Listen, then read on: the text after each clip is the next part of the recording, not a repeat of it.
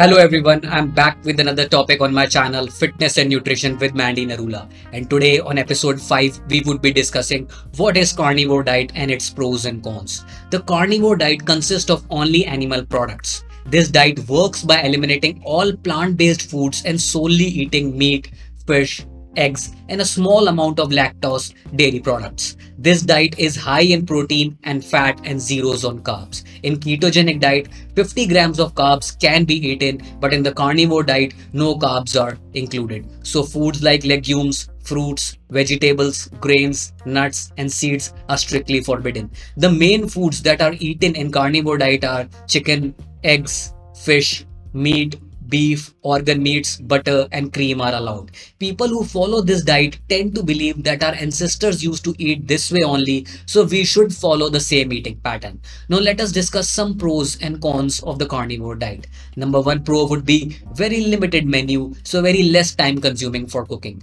Number two pro would be as there are no carbs in this diet, you tend to lose water weight quickly, and also with high protein content, it builds muscle as well. Number third pro would be no bloating after meals as it has no fiber and carbs. Number fourth pro would be controlled blood sugar as in the carnivore diet you cannot eat sugar. Now let us discuss some cons of the carnivore diet. Number one con would be going out for lunch and dinner are difficult because of the fewer food options. Number two con would be people tend to get bored eating the same food every day. And number third con would be risk of heart disease as the carnivore diet is very high in fat and sodium.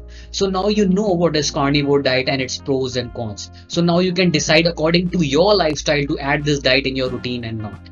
Hope you have liked the content. Please follow to get daily updates on fitness and nutrition on my channel Fitness and Nutrition with Mandy Narula. Over and out. Protein cheers.